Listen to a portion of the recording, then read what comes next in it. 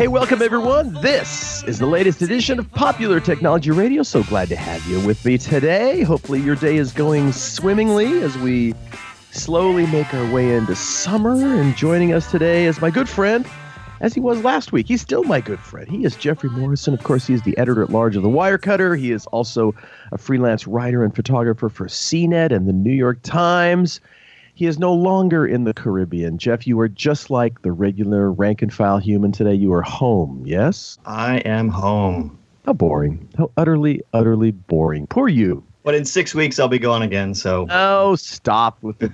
Whatever. So do you have your party hat on today, Jeff? Because it's the 9th anniversary of the release of the iPad. You not being an Apple guy, I'm going to guess you do not have your party hat on. Well, I decided I put an iPad on my head. Does that count? It does. Yes, it does. It's hard to believe it was 9 years ago that the first iPad was. And I'll say, I'm not an Apple fan, and I own one Apple product, and that's an iPod. But the iPad is a fantastic product. It always has been. That is a solid piece of kit. It is. And others, before and after, others have come and done tablets. Why do you think the Apple iPad was so solid upon its release? 300,000 in that first day, by the way. Yeah, I think a lot of it has to do with what Apple does best, which is it just works. You take it out, it works. It does all of the things that you would want it to do. It has all the content there. And it's just something that Android tablets just have not been able to match, just kind of by the very nature of Android, which then I say that as someone who owns and loves an Android phone. So yeah, it's I can give it to my parents or someone who's not that technical, and they can figure it out immediately. It's just that's what Apple's great at. But it's always stumped me. Obviously, I haven't seen the latest market share numbers, but Android in the U.S. is more popular than the iPhone. I'm going to say mostly for cost reasons. But why haven't they been able to duplicate that in tablet land? I think it has something to do with Apple's kind of singular focus and singular ecosystem. Like everything has to work, and they can make it that way. Whereas Android, because it's so many different companies, it has more of a free form kind of, well, this company's going to do it slightly in this way, and this company's going to do it slightly in this way. And it just makes it a little less cohesive of an experience, I guess. I would concur with that, but it just seems like we would see the same marketplace observations with tablets and with phones. It doesn't seem that much different to me, yet in terms of tablets, it is still overwhelmingly iPads. It's interesting to completely derail the argument. I have no interest in spending that kind of money on a device that's not actually a computer. And I just recently purchased a Microsoft Surface Go, which is a tiny little computer. And it is an actual computer. Now, you can take the keyboard off and it feels like a tablet. It's that size. It's a 10-inch screen. But it actually runs Windows. And I think, I don't know, that's why I get kind of confused with this stuff, because I look at it as like, okay, yes, that size is fantastic, but it doesn't really do everything that I would want it to do as a computing device. Whereas like the Surface Go, and there's a number of other ones that my colleagues have jokingly called crap tops, where they're very inexpensive actual Windows computers, but they're just very small, very inexpensive, super long battery life. So I get the idea of having something small and with a big screen that works, but then you're spending multiple hundreds of dollars on something that doesn't actually function fully as a computer is a little weird to me. But as I said, derail the argument, derail the conversation. Well, let's talk about this instead. But interestingly enough, Windows couldn't make it happen in the phone land, and yet they have kind of found a place in tablets. So, they are two distinct markets, but you would think, or at least I would think, you would kind of see the same things in each. They're not that different of markets, but... And yet somehow they are. I totally agree. And you're right. It took Microsoft a while to figure it out. The phone's aspect didn't work. But then they figured out the Surface. They're like, has turned to be very popular for them and gets very good reviews, including for me. I love this thing. It's a tablet size, but it's what I would call an actual computer because it runs a full version of Windows. So, yeah, it's kind of a weird middle ground between an actual tablet and an actual computer. Yeah, and in fact, no pun intended, we really aren't talking apples to apples. It is a different thing than than a tablet is. True, although if you handed it to most people who aren't tech-oriented, they would probably think it's the same thing. They just like, oh, it's a tablet with a keyboard. Like, yeah. Yes. Yeah, it sort of is, but it isn't. Yeah. Well, it was interesting to go back, because I remember very clearly when the iPad was released, it was hardly a secret. Lots of tech folks were saying, this is likely coming. It's likely going to be like this. But when they announced it, 300,000 were sold on the first day. I think it was April 3rd, so we're actually slightly later than the true anniversary date. But a month later, it sold 1 million, and that was just half the time it took Apple to sell the same number of original iPhones. They reached 3 million sales after 80 days, and on the financial call in October of 2010, Steve Jobs announced that Apple had sold more iPads than Macs for the fiscal quarter.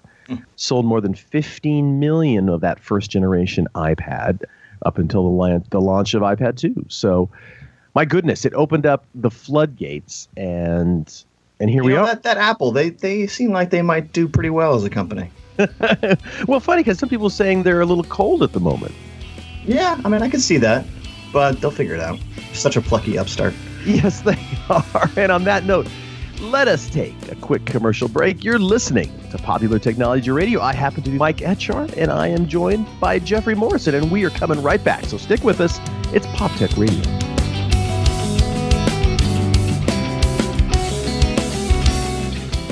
Cancer is the #1 cause of death by disease for children in the U.S. today. Since the Austin Hatcher Foundation's birth in 2006, it has grown to provide unique programs to help the children and the families affected by pediatric cancer. Support begins at the time of diagnosis and continues throughout survivorship at no cost to families. Lives touched by the foundation continue to rise each day, but we need your help. Donate, volunteer, or partner with the Austin Hatcher Foundation. Learn how you can get involved. Visit hatcherfoundation.org for more information.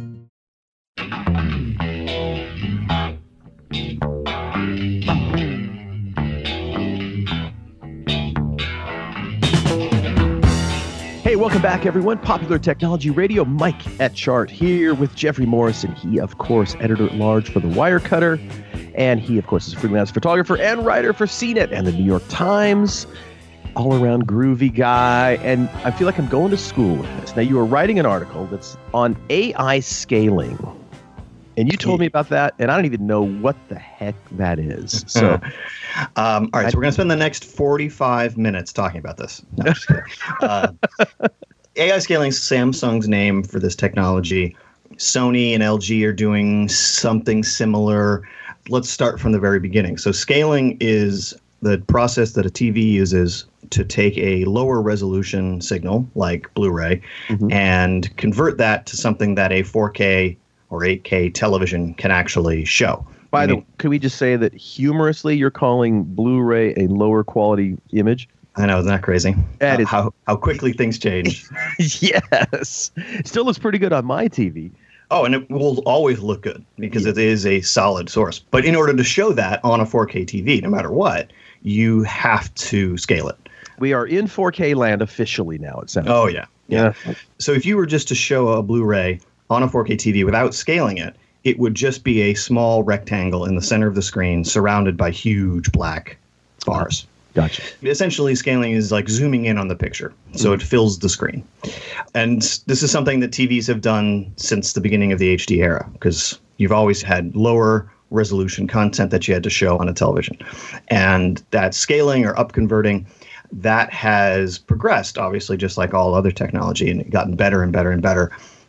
And what this kind of latest generation of TVs are doing, or at least how Samsung is doing it, is they're using artificial intelligence to look at a huge amount of content of different resolutions, different things, so like sports and movies and live TV and everything, and then kind of determining how to make that content that it looked at look good. So it's like, okay, well, here's the processes that I can do to make, let's say, sports look good or football look good.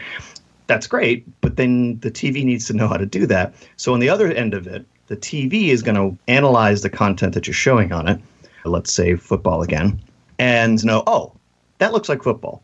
I'm going to change my settings. The TV is talking because, of course, it's sentient because it has AI. So the TV is going to say, okay, I'm looking at this and you're watching football. So I'm going to apply these technologies that I have, noise reduction, edge enhancement, and so forth, to make that football look the best it possibly can. And it does that with everything. Whatever you're showing it, whatever you're watching on it, it can then say, oh, I know what that is. That's a movie, so I'm going to make it look like this to make it look as good as possible. Sony has a similar thing. They don't call it AI, but they're doing a similar thing with, I think it's called dual database processing.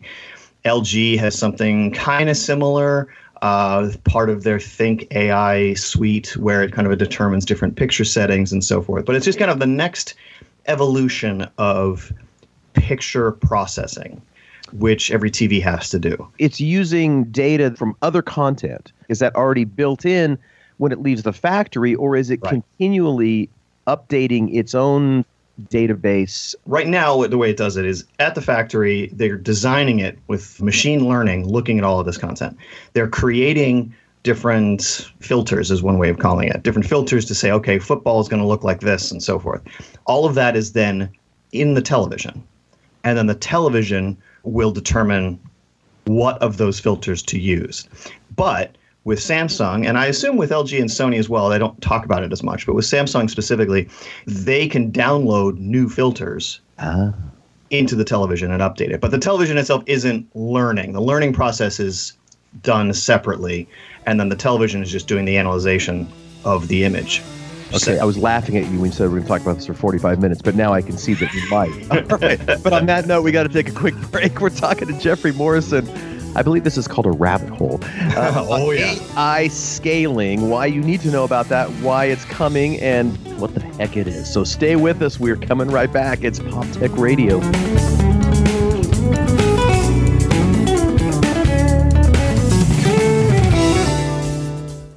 Brembo has been stopping champions on the track as well as drivers like you and me on the street for over 50 years. Whether it's UV-coated brake discs, low-dust premium ceramic brake pads, or high-temperature brake fluid, BremboStoreUSA.com is the place to go to buy genuine Brembo OE equivalent replacement brake components. Go to BremboStoreUSA.com to help you achieve that 60-0 braking performance you deserve and expect from Brembo. Brembo, the choice of champions and consumers for over 50 years.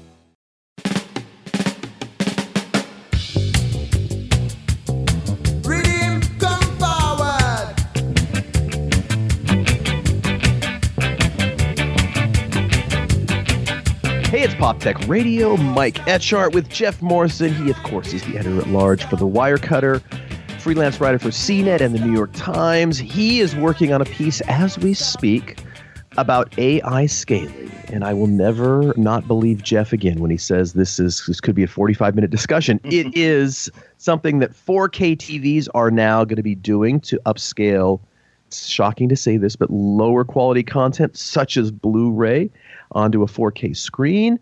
And it sounds like science fiction, Jeff. It does a little bit. And I should say that it's some televisions are doing this. At the moment, this is found in some of the higher end new 2019 models. And we'll see if it is I think it probably will trickle down into other models, but we'll see. So it's potentially a slight improvement in picture quality. This isn't world-changing. This isn't the new version of OLED, or it's going to look better than anything else in the world. With any picture processing, it's incremental improvements, and it always has been. You would ask me on the break, starting from what are they doing now kind of thing.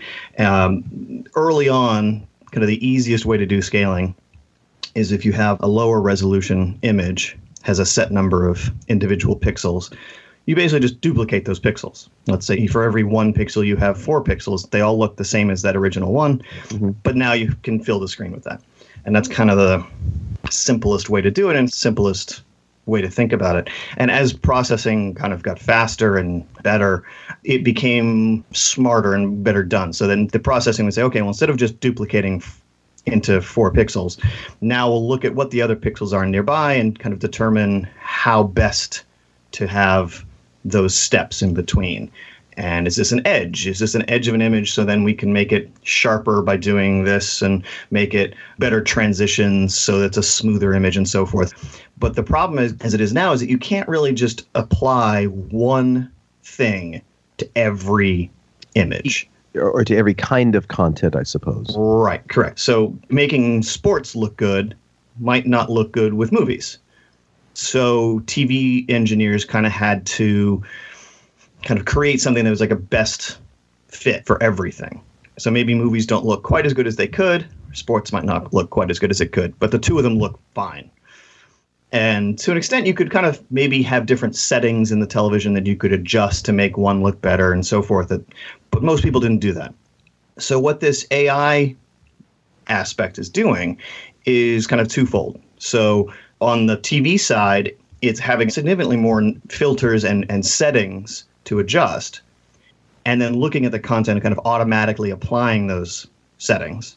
And then on the TV manufacturing side is looking as much content as possible, the machine learning aspect, and coming up with all these different filters and say, okay, well, now there's, let's say, 100 different ways we can do this. Well, we can put all 100 into a television, and the television will just figure it out without the user, the viewer, doing anything. Now, in terms of the cost of a set, this is basically software, I assume, or maybe some element of hardware to this. But for the most part, it sounds like this, while cool and while the next sort of step along the way of scaling, it's probably not a tremendous cost on the manufacturing side, I assume. Is that correct? More or less. So you'd need to have a fast enough processor in the television. Mm-hmm. And that was always an easy way for TV manufacturers to save money, is by putting a really cheap and slow processor. So if you remember back in like the early smart TV days where it would take forever for a TV to boot up and you'd be sitting there while it's staring at the screen, or Horrible. or it takes forever for Netflix to load. Or if there's a big difference between someone's mouth moving and then you hearing their voice, that there's a lip sync error. These are all problems that typically have to do with a slow processor in the television. But as the chips have gotten cheaper and manufacturers realize that this is something that they can kind of differentiate themselves. So, Samsung, obviously, they can't compete in the cheapest televisions. So what can they do on the high end to say, okay, well, this is why you'd want to spend money on an expensive TV. So once they started putting these faster processors, and the fact that processors have gotten cheaper always in general, that they can put these chips in there that can do this stuff. So does it add cost? Not necessarily. These chips are probably going into these expensive TVs anyway. But it does mean that in the lower price ranges, they might not have processors that can do this yet. But again, 2 or 3 years from now, as those chips get cheaper, then yes, maybe. I guess that's kind of what I'm getting at, is this is going to trickle down, because eventually it's just going to be another feature that is could be, yeah, like 4K, that even the bargain basement sets will likely have this in a couple of years. Could be. And we'll see. There might be something new and different that makes it easier. Who knows? Yes, it's possible. Yeah, exactly. You get the same results. Well, and I assume we're going to start seeing this in 2019 models. So this is... they're starting to talk about it now, yeah. Yeah, so it's not out yet, but it's coming. Sony's talking about it now already. It's on their dual database thing. They've actually been talking about that for like a year or two, I think, maybe more, or at least they've been explaining it better. So that actually has been around for at least a couple of years. But LG's version of it and Samsung's versions of it, they're kind of making a bigger deal of it now for 2019. Yeah. But again, we're talking incremental improvements. And Don't buy a TV just because of this. Right. Exactly. So if you're in the market for a new TV and you're in that bracket where you're going to spend a little bit more money than most, look for that. Yeah, and I guess my purpose for doing the article is when you see it, it's not necessarily just some random buzzword, that there is some tech behind this, that it could be a slight difference. But yeah, it's not going to be a differentiating factor. And it's just interesting because I'm a nerd. If you're listening to the show and you're on the show, we're all nerds, I think. Yeah, fair enough. On that note, we got to take a quick commercial break. We, of course, have got Jeff Morrison on the show. He's the editor-at-large at The Wirecutter and other places as well. We're now going to go from visuals to sonics when we come back. So we're talking earbuds, etc. We got more for you. It's Pop Tech Radio. Stick with us. We're coming right back.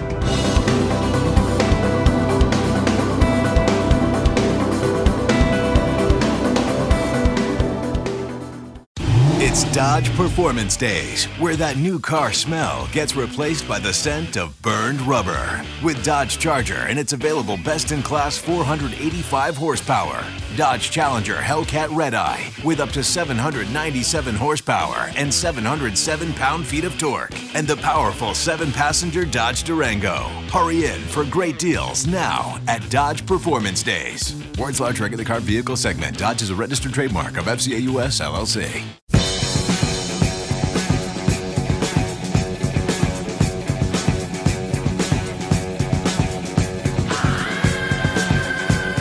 And we are back, Pop Tech Radio. Mike Etchart, Jeff Morrison. He, of course, editor-at-large at The Wirecutter. We were talking about visual things back in AI scaling in the last segment, and I want to transition over to headphones, because I can't talk enough about headphones, Jeff. There's just there's so many. There's so much fun. I don't know if I'm in the minority or if I'm in the majority, but everybody I know loves AirPods, Apple's wireless headphones. And I think not only do they look goofy, I don't care for the sound of them, and yet they're incredibly successful. Where are you in that spectrum of interest in Apple's AirPods? Well, I mean, zero. But you're right. I mean, they don't sound great, but neither did the originals. You know, the original wired versions, but people love those as well. Like, you know, everyone likes to show off their Apple stuff. I get annoyed when I see people in a group with friends or talking with other people, and they just have these things in like their jewelry. And that, to me, seems really kind of lame. Lauren Dragon reviews headphones for The Wirecutter, and she has reviewed more headphones than anybody at this point. And she was skeptical of the true wireless. You know, obviously, no wires whatsoever. They're just hanging in your ears. There's a number of different companies that are making them now. She was pretty skeptical of them, but kind of once she got used to them, once the companies worked out the bugs, because those first couple generations were terrible, they're kind of neat. She kind of likes them, doesn't love them, but her pick right now at The Wirecutter is from Jabra, the Elite 65T, and they're a little bit cheaper than the AirPods, but they sound good and they do all sorts of cool stuff. But I think that's going to fall on deaf ears, that anyone who wants AirPods are just going to buy AirPods. Well, and now there's a new second generation AirPod out. Yeah, and the battery life's a little bit better. Yep. They work a little bit better. So you can say, "Hey Siri," and have it, and actually I probably just activated a bunch of people's phones by saying that. Hope you're not listening on speakers. And yeah, so they kind of do all these other tricks, and sure, if that's your thing and you want to do it, go for it. But you can get better sound. Well, and for me, it might just be a physiology problem for me. Is like you said, I've never liked just the regular earbuds that came with, all the Apple devices from the beginning. Right. They just don't feel good in my ears. And the time I tried AirPods, it was the same thing. I just didn't like the feeling of it, separate from the audio benefits of that particular technology and that particular product. It just didn't feel good. I don't, in general, like things inside of my ears. I prefer them just kind of outside. Mm. But they are incredibly popular and successful. They really are. I think the latest ones they're always been about a little over $150, $160, something like that. And I don't like things that are battery powered, because ultimately when I want to use them, I've forgotten to charge them. Yeah. And I don't know if I'm in the minority of that either. I don't mind wired headphones, I suppose.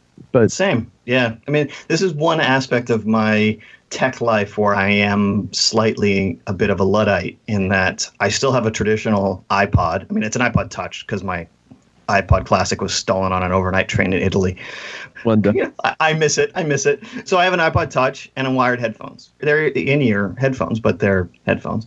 For music, I want this separate device that just does that has a nice reasonably long charge, completely separate from my phone, not wireless, has great sound quality. Mm-hmm. So yeah, I guess I'm not interested in having that true wireless experience, because to me, I'm walking around some random place, I'm going to lose one of these things. That's there. Well, now you have to pay for it. If you lose one of them, isn't it? Yeah. There's no you're buying another set no matter what. Well, I think they do. I think you can buy from Apple like one of them. Okay, can you? I think so, but it's still going to be $80 or $100 or something. I should probably look that up before I say that. But I'm pretty sure you can. Like, you can match one if you've lost one. But still, there's no wires, so all you got to do is bump something. Now it's gone, and I don't know. I lose everything anyway. I would lose certainly one of them. So yeah, that's kind of a non-starter for me. But in general, sonically speaking, are you losing much between wired and wireless these days? So that actually is an interesting conversation. There is a mindset that by going to Bluetooth and going to wireless that you have this huge penalty in sound quality. And that's not technically the case anymore. I mean, wired is probably going to sound a little better, but you're dealing with compressed music kind of no matter what. Mm-hmm. So the difference with modern Bluetooth technology and using compressed music, it's not going to be that big a difference. I don't think most people would even hear it. And there are all these technologies like aptX that claim to have this much higher fidelity over Bluetooth. And Brent Butterworth, who you know, and is now with the Wirecutter and yes, a couple other places. And a frequent guest on. And a frequent guest. Yeah, I'd recommend asking him about this too. But he did a test that's available on his website where you can listen to files kind of encoded with the Bluetooth codec to see if you can hear a difference. And most people can't. There's such a slight difference in Bluetooth versus, the Bluetooth codec. It's not as big of a difference as it used to be. So wireless in general doesn't necessarily have to have a sound penalty hit. It's more of, is that headphone designed in a way that sounds good? Right. Separate from the wireless aspect. And that, of course, is to taste. And sure. Well, I mean, speaking of rabbit holes, that boy talking. Oh, yeah. But it's one that I wholeheartedly support because for me, it's all about the sound, and I like good sound, and I can sometimes tell the difference. But so we'll see with this, the latest AirPods, improved wireless performance. They say same battery life, which has been actually pretty good. I will say that about the AirPods. But again, it's the same kind of in-ear fit. It may not be for you, but check them out. And then most people don't talk about this, but I still say they're just kind of dorky looking. Even if they sounded awesome, I'm not sure I'd wear them. But there are going to be people who are the exact opposite. They want them just for the looks. Just for the looks. Have that. And they are. I just looked it up while we're talking. It's $70 to replace a lost AirPod. Oh, it is? All right. Well, I did not know that. So you learn something every day. And on that note, we got to take a quick break. We're talking with Jeff Morrison. You're listening to Pop Tech Radio, and we will be right back.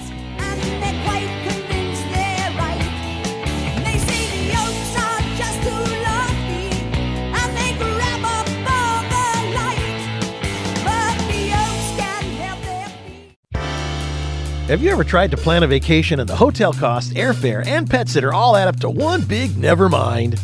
Well, it's time to embrace the adventure and go RVing instead. GoRVing.com is your one-stop shop for all things RV camping. Browse the different types of RVs, find a rental agent or dealer near you, and compare the costs. Explore more than 16,000 RV parks and campgrounds nationwide, and even plan your menus for the trip. Find out what you've been missing at GoRVing.com. That's GoRVing.com.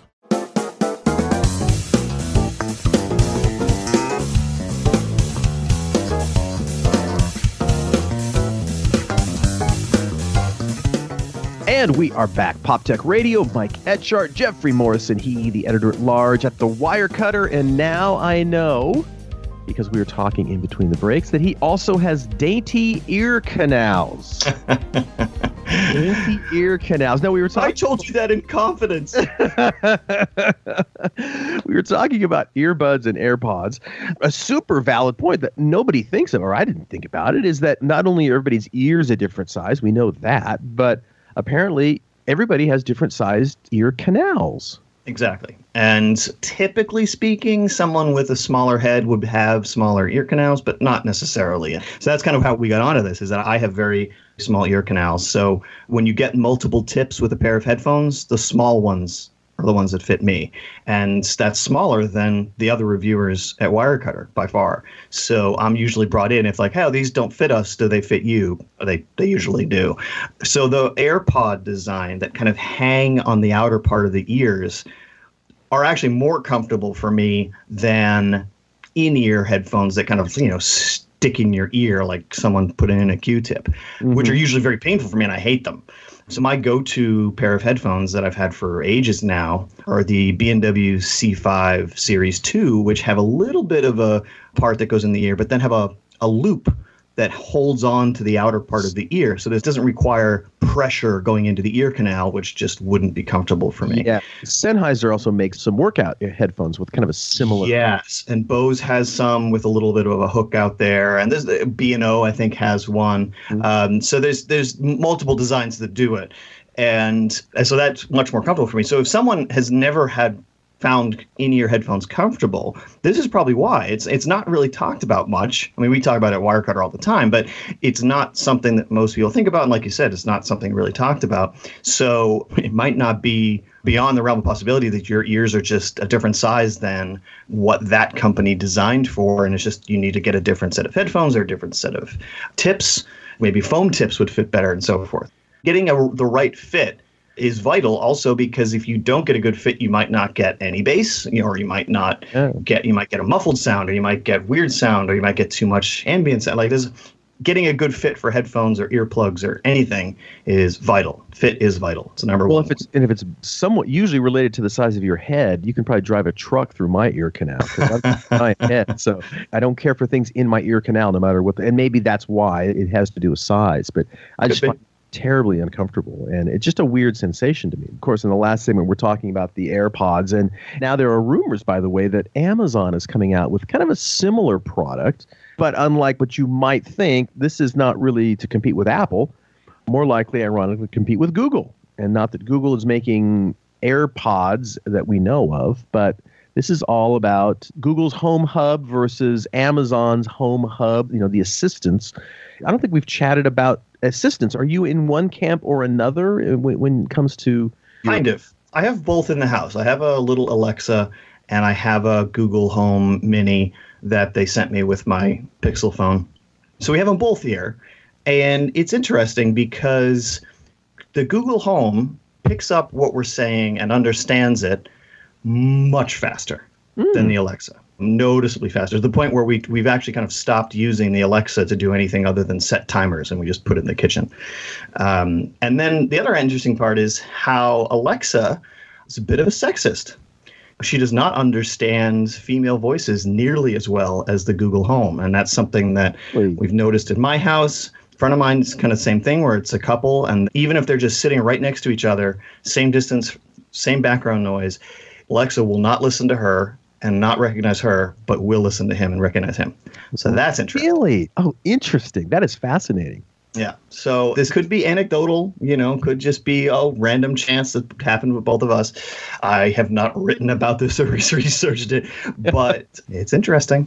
Do you have a philosophical preference between the two? Because obviously they are into this market for different reasons. Philosophically, they're all awful. And they are terrifying that they are listening all the time. Now, there's no proof that they're storing anything that you're saying, but you have a microphone connected to the internet in your house. Like, it's not beyond the realm of possibility that this other thing, that problems could arise. Yeah. But that said, obviously, I only have so many F's to give in a given day, and this is beyond as much as I can. Like, you know what? If someone wants to listen in, I have too many other things I need to care about. I just want to turn on the lights at my theater by saying it. I don't, And I've kind of messed with all of them, obviously, but I don't have any of them in my house because for various reasons I dislike. On one hand, I love Amazon. I'm a big customer of theirs, too big of a customer of theirs, but I don't want to empower them any further. And I feel the same. And that's what these headphones would be. Is that they want your data. They want more of you talking. Yes. I just don't want to go there. And that's kind of why when I'm purchasing one, I'm probably going to get the Apple one, which you can say what you want about Apple as well. But between the three, I think they are the least. They are. We've done articles about that at Wirecutter where Apple is the least likely to sell and steal your data compared to other companies.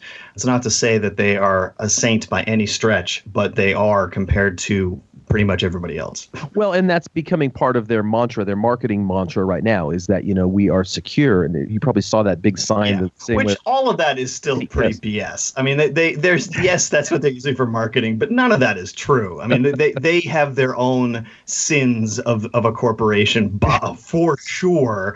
So that was them preaching to the choir, so Apple fanboys can be like, see, they're great. I'm like, no, they're less bad. That doesn't make them great. Yeah, guilty as charged. Yeah, exactly. But when it comes to these home devices, that's kind of where I'm leaning for that very reason. Okay, I'm already doing plenty of business at my choice with Amazon, and I'm already doing plenty of business, not necessarily at my choice, but just because I use a computer with Google. It's just, at this point, they're less bad. Well, if you want to really freak out the audience, the reason why TVs are so cheap these days is because of selling your data. Oh. So a dumb television, and I still get emails. People want I don't want a smart TV. I want a dumb TV. Well, you can't. And a dumb TV these days would be significantly more expensive than a smart TV because of this added revenue stream for manufacturers of being able to sell your data, what you're watching, being able to serve ads to you. Oh, dude, you were bumming me out. That's going to be another show. We're going to table that for another show. And on that note, we got to take a break. You're listening to Pop Tech Radio. We're coming right back.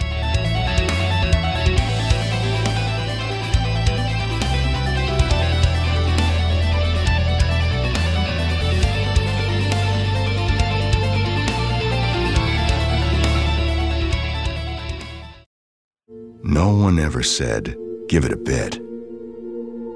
No one ever said, give it less. We say, give it everything.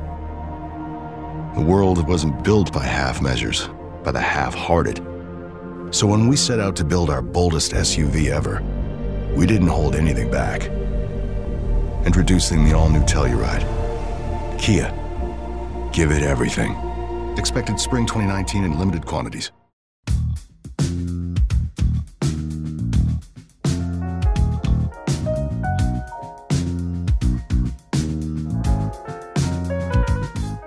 And we are back. It is Pop Tech Radio. Mike Etchart, Jeff Morrison. He is the editor-at-large at The Wirecutter. He is also freelance writer and photographer for the New York Times and CNET, and a scuba diver and an aficionado of 360-degree cameras.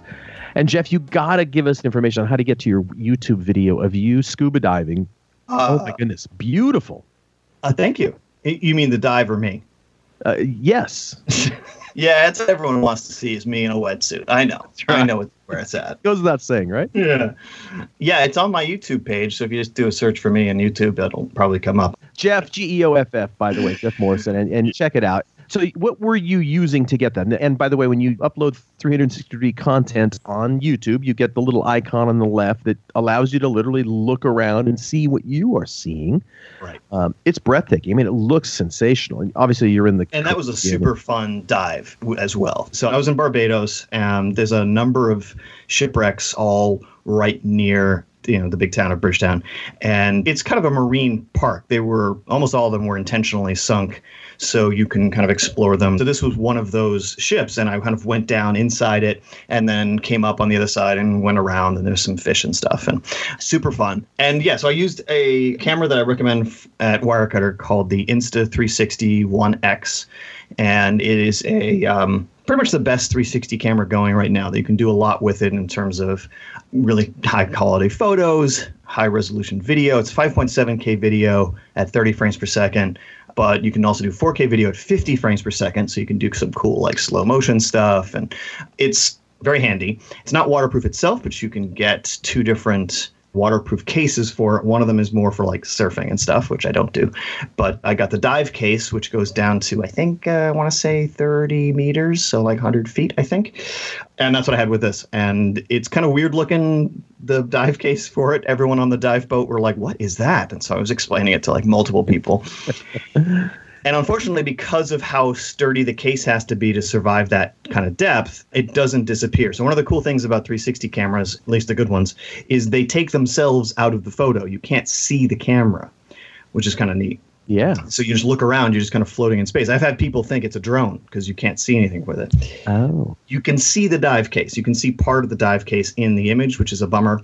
But, well, oh well, that's what you have to do. And how much is that camera? Camera's around 400. The dive case was, I think, 90. Okay. Relatively inexpensive.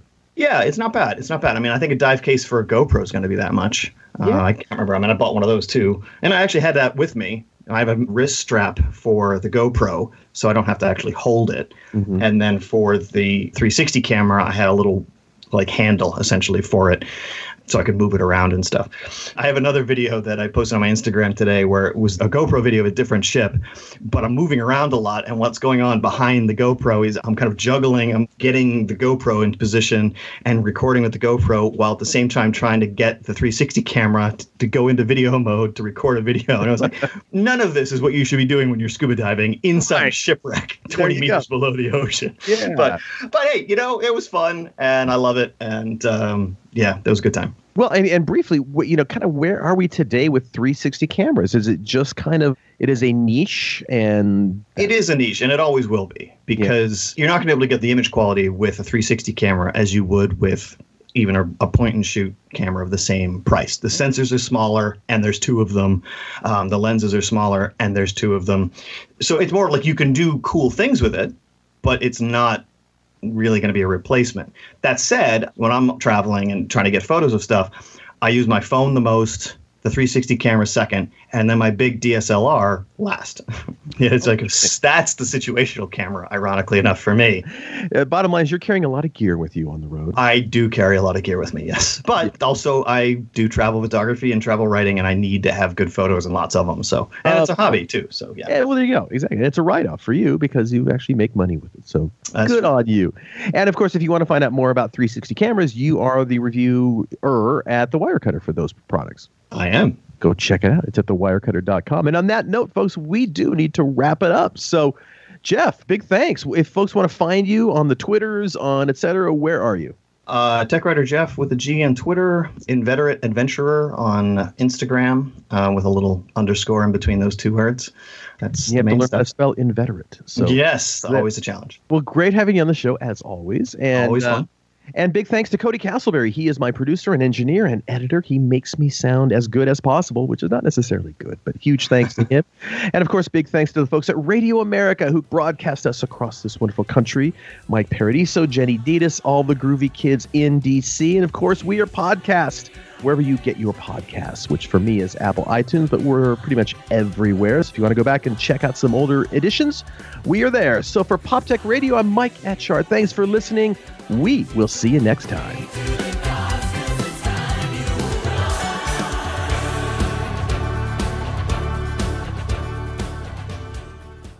The big news from Subaru is the all-new 3-row Ascent. It's the biggest SUV from Subaru ever. There's room for 7 or 8 passengers with a choice of second-row captain's chairs or bench seating. It'll tow up to 5,000 pounds. It has the interior space you need for your whole crew, and it gets you where you want to go with the safety of a Subaru, including standard symmetrical all-wheel drive. The all-new 3-row Subaru Ascent. Love is now bigger than ever. Maximum towing capacity varies by trim level, and trailer brakes may be required. See your retailer for details.